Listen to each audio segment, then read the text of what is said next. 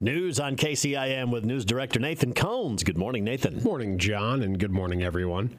The special election for the Carroll County Board of Supervisors District 5 vacancy is 1 week away, and election officials are still searching for poll workers for one of the more than 10 election precincts. According to Auditor Courtney Pyre, the only precinct that's short of workers is Pleasant Valley Newton, and that's hosted at Dedham City Hall. The qualifications for election workers include being an eligible voter and residing within Carroll County, and that's really it. Pyre notes party affiliation is not a factor for this temporary position. For more info on becoming a poll worker, you can reach out to the Carroll County Auditor's Office directly by calling 712-792-9802 or emailing Pyre at kpyre@carrollcountyiowa.org. That's KPAYER at carrollcountyiowa.org. Again, the election is scheduled for Tuesday, February 7th. Candidates include Republican Cindy Scatarico and Democrat Tim Tracy to fill out the remainder of former Supervisor Rich Ruggles' term, which expires on December 31st of 2024. The newly elected Iowa Democratic Party chair, Rita Hart, says there's still a chance national party leaders will relent and let the Iowa Democratic Party's caucuses go first in the 2024 presidential election. I'm hoping that we have some good news soon on that front, but we'll continue to keep talking with folks and having those discussions. This weekend, the Democratic National Committee is scheduled to vote on a 2024 presidential campaign schedule that would prohibit Iowa Democrats from having caucuses before any other state before they hold a Democratic primary.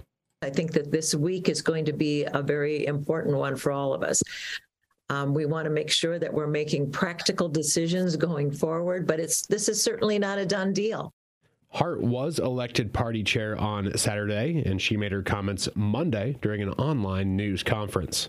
When I look back at the things that brought me to this political career, one of those things is how I was able to sit in my parents' home and listen to the caucuses of both the Republicans and the Democrats that were held in our home. I think it's just a very rich tradition. Hart, who grew up on a farm near Charles City, says her goal is to put her party's caucuses in the best position possible. So I'm going to be very focused and engaged this week as I learn more about where we're at, and I look forward to working with the other people that have been working on this issue for a couple of years.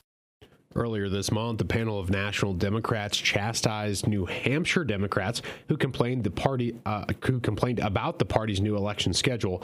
They say it ignores their state law, which requires New Hampshire to hold the nation's first presidential primary. Iowa law also requires Democrats and Republicans to hold caucuses before any other state votes.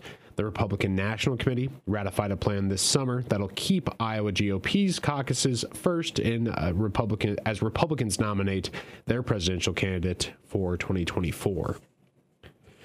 And a Carroll man found guilty more than a decade ago on child sex abuse charges is filing his 9th attempt for post-conviction relief. Last week, 31-year-old Jesse Raymond Neitzel submitted notice of his appeal to the Supreme Court of Iowa to dismiss the 25-year sentence handed down for the Class B felony conviction and reverse all previous adverse rulings related to his post-conviction relief request. Neitzel previously claimed ineffective assistance of trial, appellate, and post-conviction counsel, and also argued the sentence was unconstitutional because he was a minor when the crime occurred. Neitzel was found guilty by a jury of sexually abusing a 7-year-old child when he was 16 years old. He was ordered to serve a minimum of 17 and a half years of the 25-year sentence. And that is going to wrap up your KCIM 8 o'clock news. I'm Nathan Cones reporting. Thank you for the update, Nathan. Once again, you can find all your local news available on the website, the mobile app. Mobile app came in real handy for lots of folks. We hear about that all the time, that they love the fact that they can get weather, the radar, the cancellations and postponements right there, plus the news and podcasts, everything, you name it, all available. Tap the app. Sign up for it. Once again, download it in your app store just by searching KCIM or Carroll Broadcasting.